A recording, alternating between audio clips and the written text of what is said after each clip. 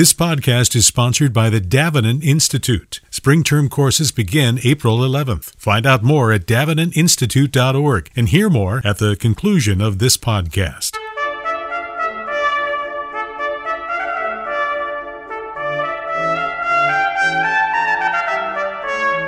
This is Theology on the Go, a brief interview about an eternal truth. We see being a conservative Christian in the public square is increasingly problematic. Being a trans person in the public square is increasingly an asset in certain quarters.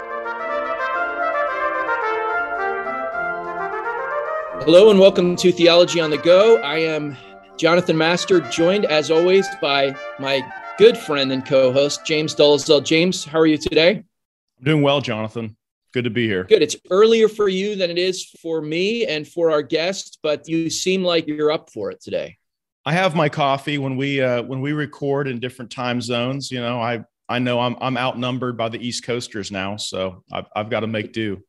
Well, we are excited to be joined today by another good friend, someone who's appeared on this podcast before, and someone from whom we have learned a great deal and whom we esteem very highly.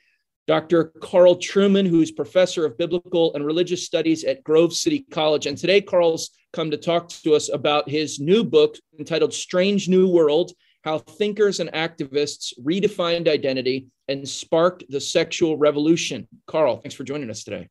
It's great to be with you guys. Good to see you again. It's great to see you too. Now, Carl, I want to begin by asking how you would distinguish this book from your earlier, bigger one. This is sort of I gather an abridged version in many respects from the book that you've appeared on this program to talk about in the past. And so can you distinguish between those two, other than the fact that this one's a little bit shorter than the other one?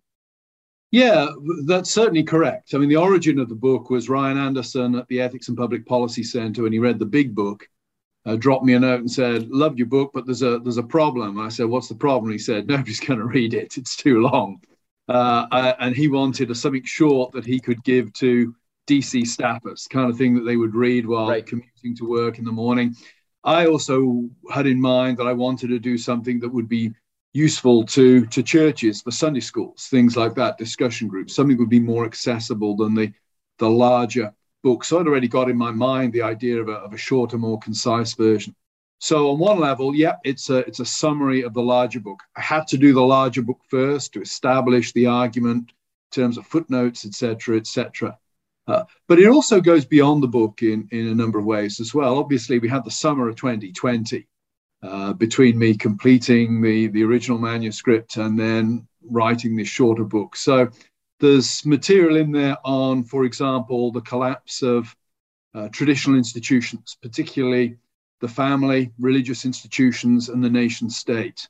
There's also some more material touching on the impact of technology on identity. So I would say it's probably 70% summary of the original book, 30% new material. And even where I'm presenting a summary of the original book, I'm trying to bring in different material to do that. So bit more on Oscar Wilde, for example. I introduced Mary Wollstonecraft, both of whom I think are significant representatives of movements that I'm trying to get a handle on in the book. So in other words, if you bought the big book, you should still buy the little book and boost my royalties. Yeah, I knew that you'd say that. I'm sure Mrs. Trueman is in the background giving you a thumbs up. The big book is called The Rise and Triumph of the Modern Self. For those listeners unfamiliar with that, you can go back in the archives and we had a two-part interview, a long interview with Carl about that book, which I still hear people talking about all the time. I think it's provoked a tremendous amount of discussion, but we want to tell people about this one as well. So, Carl, what was it in the summer of 2020? I just want to follow up on one thing you said. What was it in the summer of 2020 that crystallized some of the things that you were thinking about in the big book that you've now added to this one? Yeah, a couple of things of interest. Obviously, there were the protests and sometimes riots associated with the death of George Floyd, which were not simply a national phenomenon, but were an international phenomenon. And that fascinated me because you had there a situation in Britain where at the same time as the George Floyd protests were going on, We also had a tremendous crackdown on the protesters, the umbrella protesters in Hong Kong. And as a British person, it interested me that there was very little activity on the streets of Britain relative to what was going on in Hong Kong. It didn't capture the imagination of the British people in a way that the protests surrounding George Floyd did provoke a reaction on the streets of Britain. And that got me thinking, why is it that a country that was a British colony until 1997, I watched the handing over of Hong Kong to the Chinese on the TV live in 1997. It's during my adult lifehood, that's a lifetime that has taken place. Why was it that something as recent as that didn't touch the British psyche in the way that the death of a black guy in Minneapolis gripped the national imagination? And that got me thinking about how people construct their narratives of identity today. There was another phrase that I could have, in the original book, I wrestled with the phrase, I'm a woman trapped in a man's body. How does that become plausible? I was also struck by another phrase that emerged in the last decade, that he pledged allegiance to ISIS online. And this was often used about kids in London in the mid part of the last decade who came from good homes. These were not alienated kids growing up in the hood. These were kids from good homes. Raise the question of why is it that something online that to me has no reality at all is yet more real to them than the actual communities in which they live? So the whole issue of national narrative and the issue of technology and how technology shapes our imagination became more of an issue for me, I guess, in 2020 than it had been in the writing of the original book. So it's really a set of issues that crystallized around those questions. 1619 Project is another good example. That was only just emerging then. But I've said to students numerous times over the last year, whichever side you take in the 1619 Project, the interesting thing is that it exists at all, because its existence indicates that the American nation, the United States of America, is undergoing a crisis of creation myth, for want of a better term. Was the nation created in 1776 or in 1619? How you answer that question is absolutely determinative of how you think of yourself as an American, what you think America is.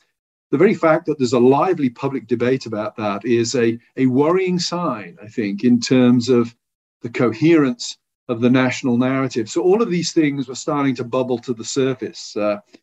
Cynically, I couldn't have asked for a better summer for launching my first book of 2020. Conspiracy theorists, out there may want to connect some dots there.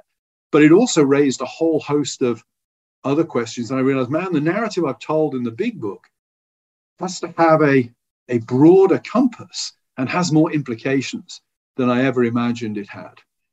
Carl, I want to you brought up technology, and I know that's become, you've sort of given some attention to that theme. I wonder if we could dial back just a little bit for readers who haven't read Rise and Triumph of the Modern Self. Maybe I could put it like this. Modernity didn't invent selfhood. Persons have been selves since creation. What is, maybe if we could sort of map out, what is the distinction between a pre-modern, a biblical, or even just Western pre-modern notion of the self versus when I say modern, maybe I think Descartes till now. Rousseau especially, I guess, factors in it. But what is that distinction that is sort of decisive in this? Yeah, I mean, rather simplistically, but as with a lot of simplistic things, I think it sort of captures a lot of the truth. I think what characterizes the modern self as opposed to the pre-modern self is the authority we grant to our inner feelings, to our psychological states. And I might then reinforce that by saying, and that is reinforced or intensified by an increasing emphasis upon this world being all that there is. It's interesting if you read the essays of Montaigne, for example, that I don't actually allude to in either book, but in Montaigne's essays, you have an attempt there to think of life in purely immanent terms, to think of the self in purely immanent terms. And that's part of what it is to be the modern self, I think, that we We prioritize our inner feelings. We bump up against external authority that we feel is restricting that in some way. And we imagine the world as being all that there is. And those three things, I think, make our world very different. If you go back to ancient Greece, yes, people clearly have an understanding of their inner lives. Read Augustine's Confessions. He has an acute and very profound understanding of his inner life. But he understands that inner life as embedded in a cosmos, which is itself embedded in God. And he as an individual can only find his ultimate significance, his way of flourishing, if you like, by looking outward to God and not simply moving inwards. We're very different. We tend to think that that which is outside of us needs to be made to serve that which is in us. There's that kind of reversal that takes place.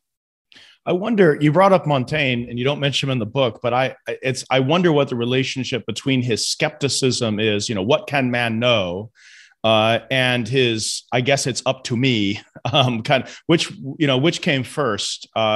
Is it his skepticism that leads him inward, or does the inward cause him to be skeptical about outside authorities or realities? It's a bit of a chicken and egg, and I'm no Montaigne expert to be able to comment on that. But I think what you've got from the 16th century onwards is a general crumbling of confidence in external authority. I don't want to play the Brad Gregory card and say, well, it's all the Reformation, really bad thing, and that's where the mess all starts. But the Reformation is clearly part of a story whereby old certainties start to disappear. I would throw technology into that as well. I would say what technology does is technology changes the world in a way that one feels one can't depend upon externals. And you get this move in the 16th, 17th century towards a focus on epistemology, which is how we know stuff. Entirely understandable as a move with the crumbling of external authority, I think, but ultimately a rather unfortunate move, because the gravitational pull, I think, of epistemology is inwards.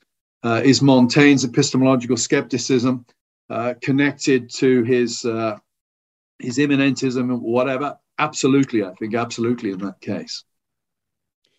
Carl, I have actually two follow-up questions. One is based on something you recently wrote in an article that kind of deals with this relationship between technology and external stuff. So let me read this to you, and then maybe you can unpack it or comment on it. Technology also reinforces the focus on the individual, which you've just been emphasizing, and on individual satisfactions. All of these things contribute to and reinforce a cultural imagination that tilts towards seeing the world simply as stuff, the future as something we can make in whatever way we desire, and nature not so much as fixed reality as something that is to be overcome and remade through technical mastery. How does that relate to the fact that you've talked about this crumbling understanding of authority external to oneself? So it seems like there's a tension there. On the one hand, things external to me don't matter. I don't have to conform to them. On the other hand, stuff is all that matters, and my technical mastery of stuff is what I'm after.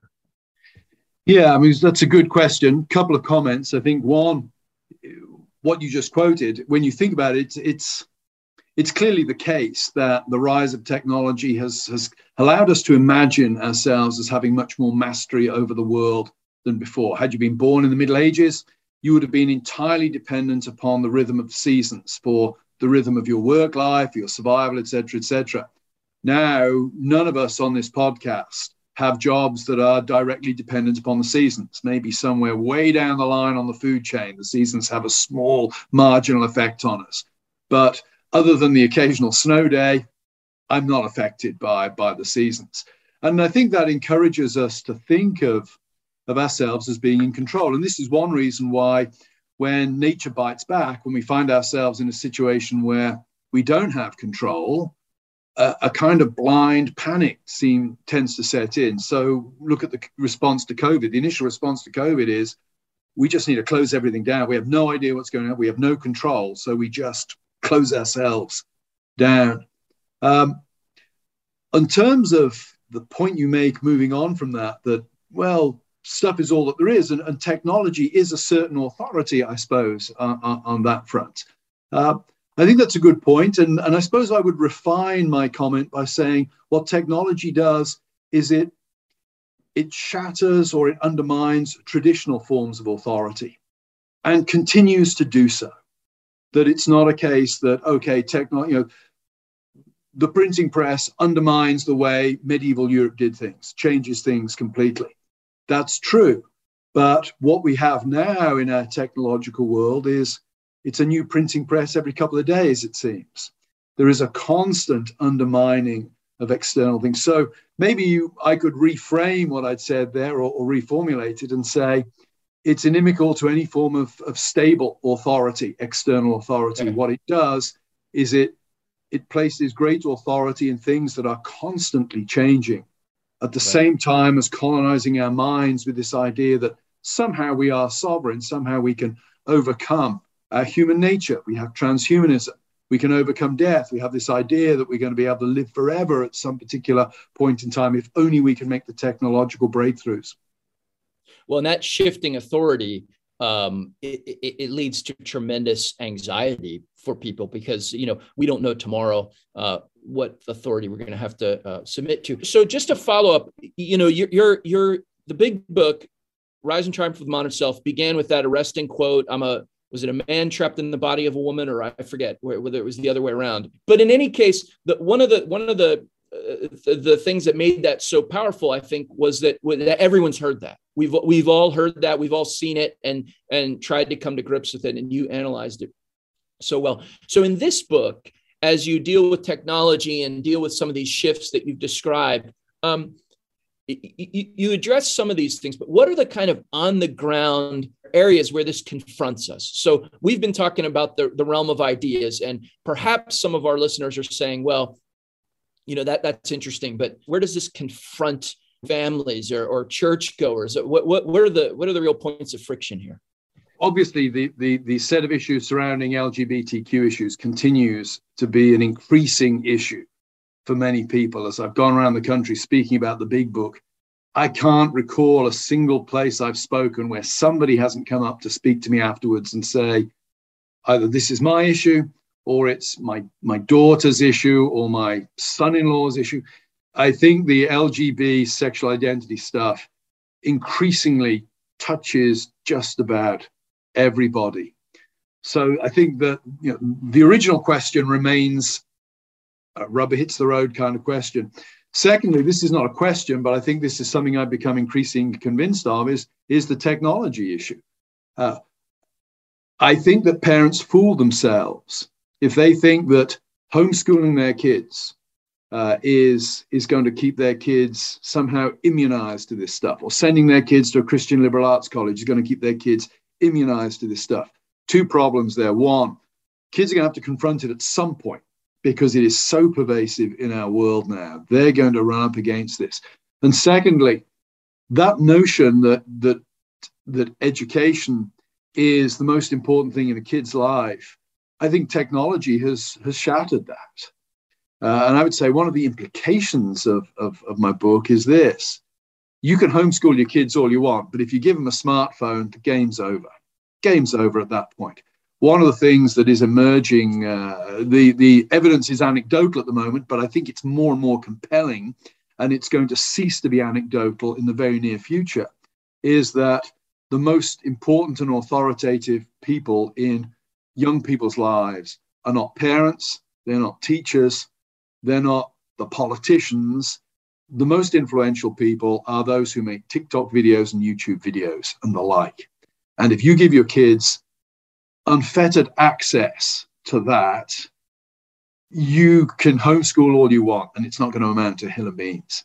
So I would say the burden of, it's not maybe an explicit burden in this book, but I think it's an implication of the book, is we need to be thinking as Christians much more broadly about the broad education of our children.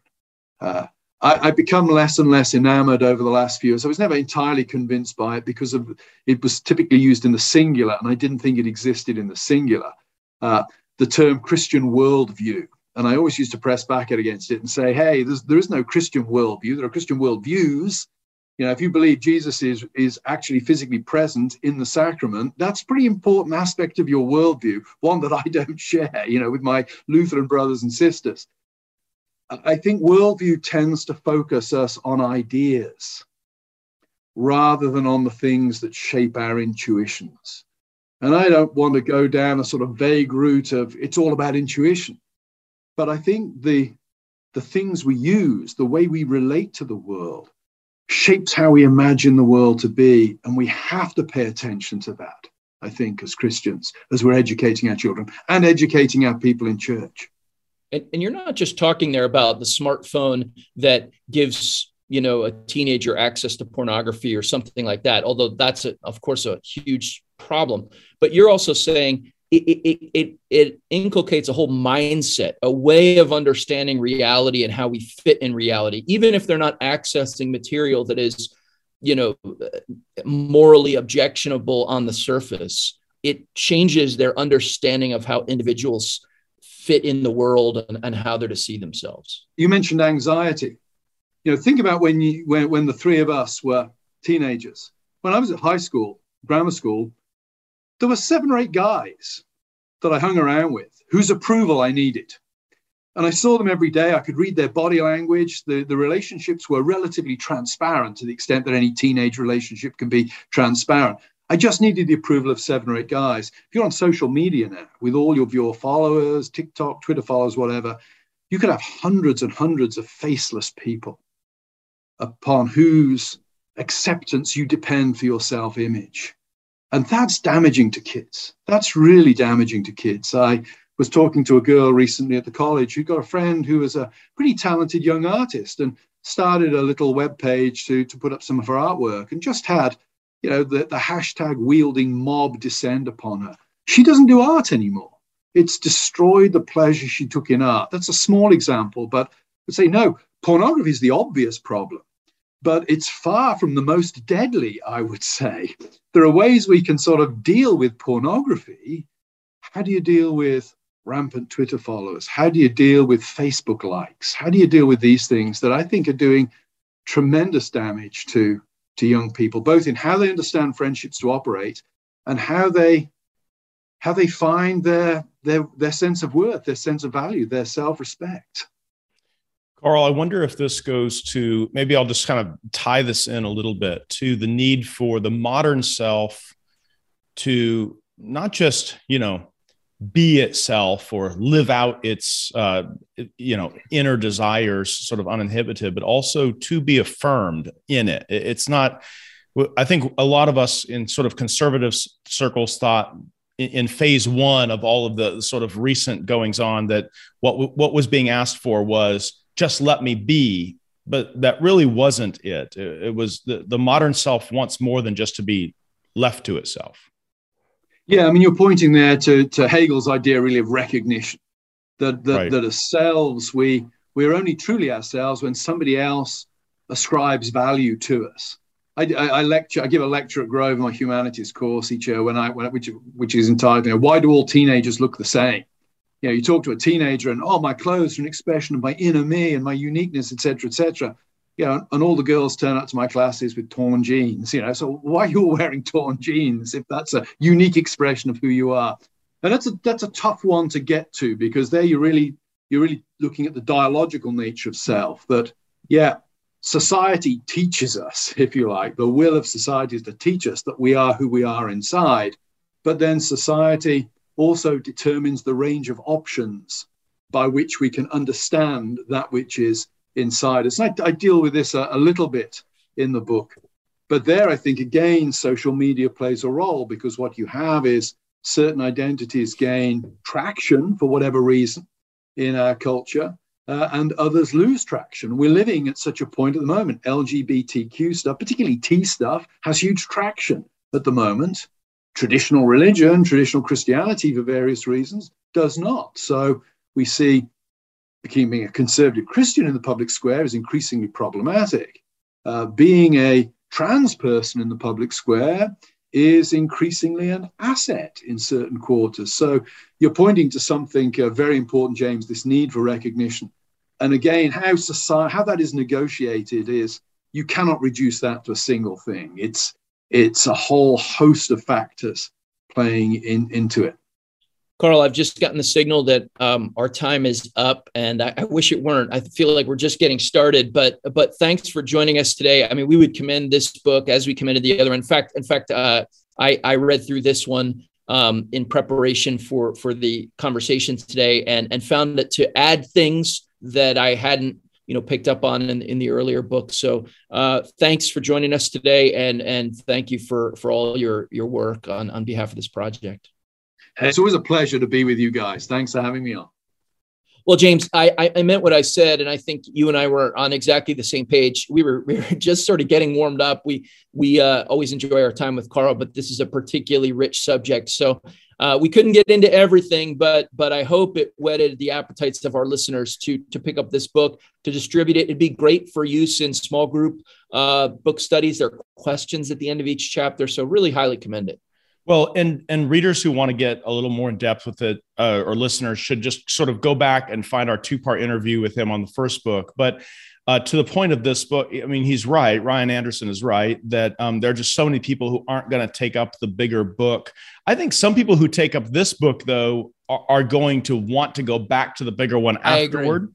I think so, but but he's right. This is the kind of thing that people in our churches are asking about. They want to think through. They may have been aware of Carl's previous book and thought, well, one day, but what I guess I want to say is, well, one day's here and it's in a much trimmer paperback edition. Yeah. And so I do hope a lot of people pick this up, and just to give us our bearings, because how many of us have woken up in the last couple of years and thought, what in the world is going on? And I think this is a text that really analyzes and gets at the roots of it. Again, the prescriptive side is something that as Christians, we have resources for that.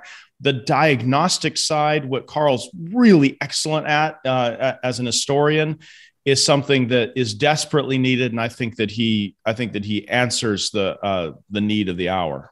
Well, I agree. And for listeners who might be interested in winning a copy of this book, you can go to placefortruth.org, click on the Theology on the Go link, and there will be a spot there for you to type in your information, and we'll have a few of these to give away to listeners.